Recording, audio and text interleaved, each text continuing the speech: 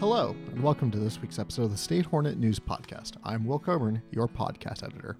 And this week I sat down with a few Sac State students involved with Project Rebound. Here's the director of Project Rebound, Andrew Wind, to explain exactly what it is. Project Rebound is a campus equity program for formerly incarcerated students, and we're under the Division of Student Affairs. Project Rebound is really important because students with incarceration history have almost like a legalized marginalization done to them. I also spoke with some of the students who received benefits from Project Rebound, such as nutrition and food major Hailey Ganton. Here's how the program helps them.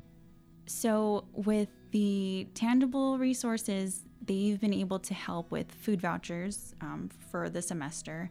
They offer just to help the students with life on campus. So things like meals, and it's a small stipend, but still they're able to give a voucher for textbooks in the beginning of the semester.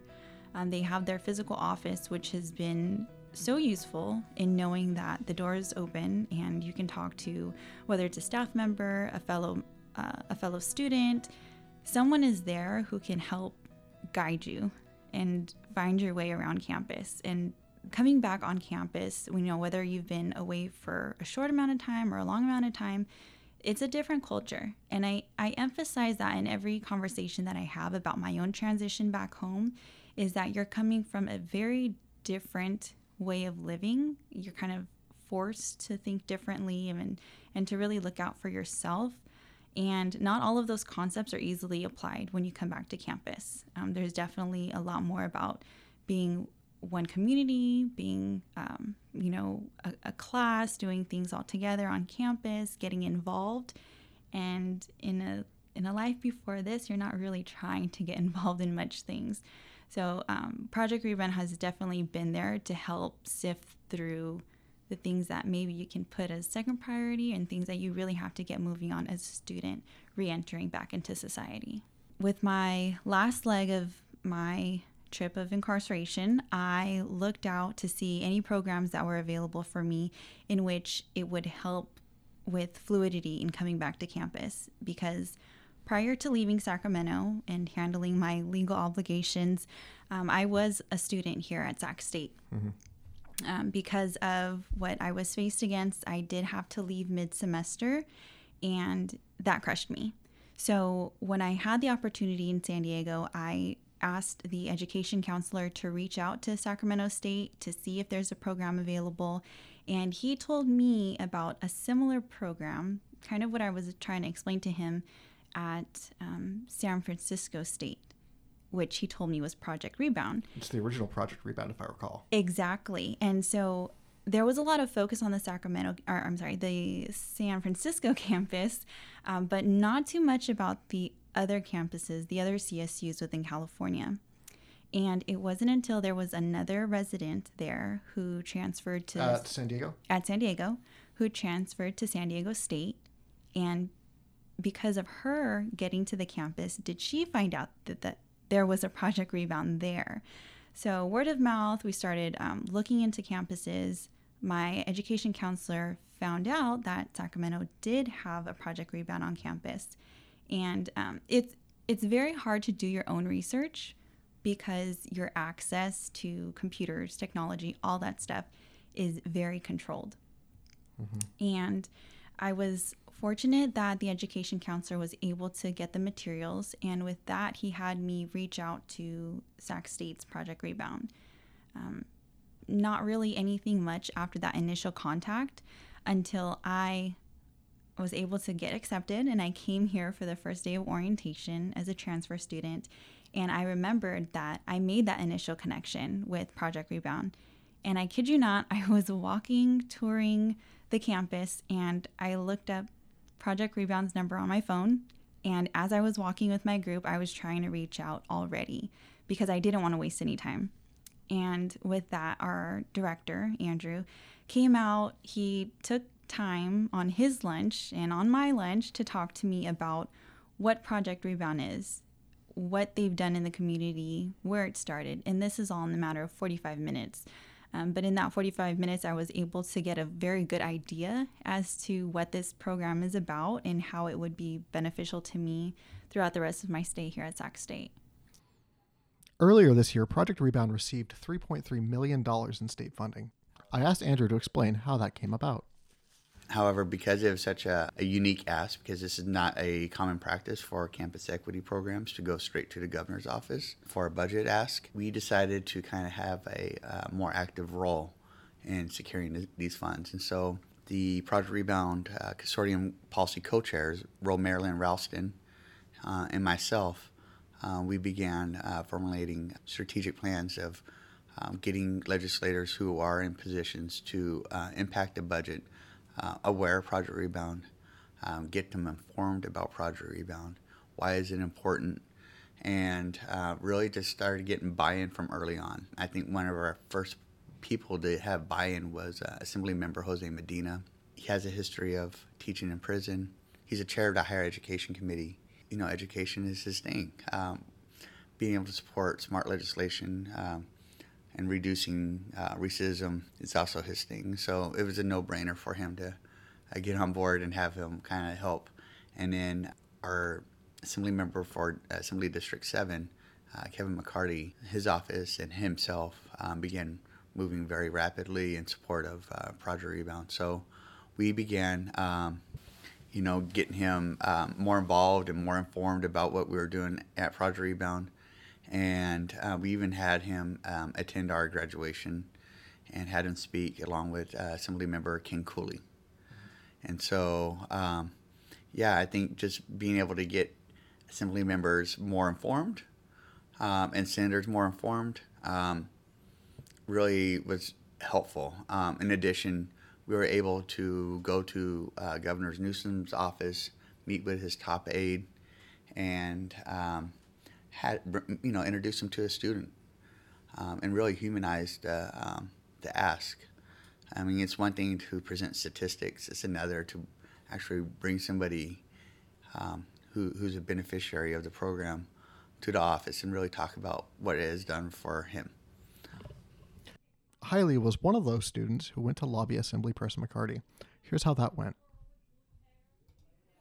I was actually there when Kevin McCarty came and presented the check to us. We accepted it on the state's behalf, pretty much, or Project Rebound's behalf, and that was the first time, honestly, that I spoke out about my story, which was nerve-wracking, right? Because here is an assembly member, and I'm telling my story, such like a vulnerable state, and I'm exposing myself. But just like I feel that the spread of Project Rebound is so important, I feel like students should also, when they're ready and comfortable, speak on that. Because it's great how much Project Rebound is growing. I fear that there are still students in the classrooms who are not able to take advantage of the resources available to them because of that stigma that maybe society has on those who have been impacted by incarceration. I also spoke with Sac State master's student in sociology and McNair scholar Kendra Jackson, who is another student who's gotten help from Project Rebound. Kendra told me that she's doing her research in sociology and especially criminology because she's found there's a lack of firsthand experience with how the criminal justice system works in academia, and she hopes to correct that. Here's Kendra talking about the difference between prison reform and prison abolition. Recently, I'm taking a class right now on examination of criminal law and society, and actually we just read a book by Dr. Emily Thuma. It's on policing prisons. It's called All of Our Trials, and what it really talks about is in the 1970s, the prison reform versus the prison abolition. And I think what it is reform is just basically they just change a few words, maybe move a comma or something here and there just to say, oh, well, we're doing this way, but still doing the same thing. Yeah. Whereas abolition, which is the goal of what we're currently researching now, is to shut these facilities down. To provide, not saying that there shouldn't be a type of form of rehabilitation for people who have committed crimes, but just to abolish the system that we currently have now, because it's a system of punishment. And it's not a system of, it's not deterring, anything, because if it was deterrence, there wouldn't be overcrowding the prisons. And just to find maybe a different form of rehabilitating people who actually commit offenses, but to shut them down. It's been phenomenal, like in San Francisco, like they're shutting down like the juvenile halls, but what's being done is they're just moving, to different facilities. So what needs to be done is to find a different, more community-based form of punishment for people who do commit crimes. And here's Kendra talking a bit about her experiences working in prison and what sort of impact having people work in prison instead of in their communities has on their communities.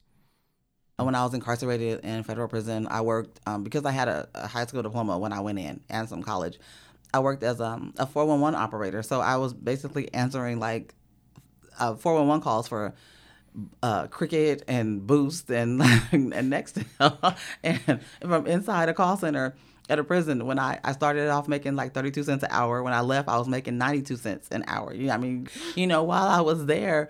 But it's just the mentality of when I was on the streets, I had done the same job 5 years before. I was making $10 an hour. But then you just think when I came home, and I didn't have anything. So I can understand like being a burden to other people, not having the assets. They took me and put me in a halfway house in San Francisco.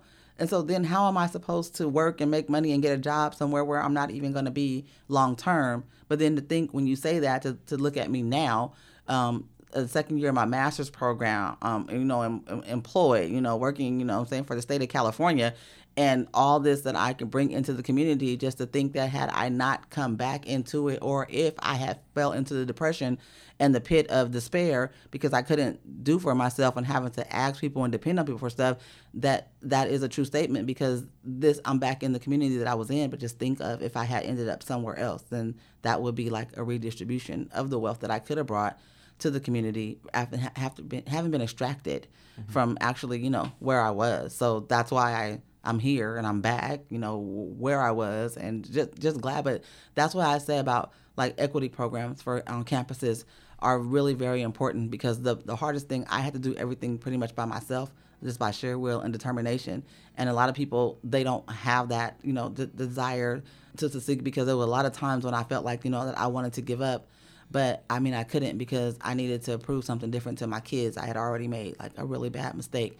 So Project Rebound is like a really supportive wraparound program to be there to provide like the gaps that sometimes that people don't have. And I too think me being older, when my offense happened, when you have people that are so young that are coming out and they don't have any support system, then it could be really, really hard. And then you can just end up like, that's where recidivism happens, and people continuously go in. Like I promised myself like that I would never go back. They expect you to come back. They told me, we'll see you when you come back. I was like, no, I will not be coming back here. And I just found another institution of education to go ahead and, and further my life within.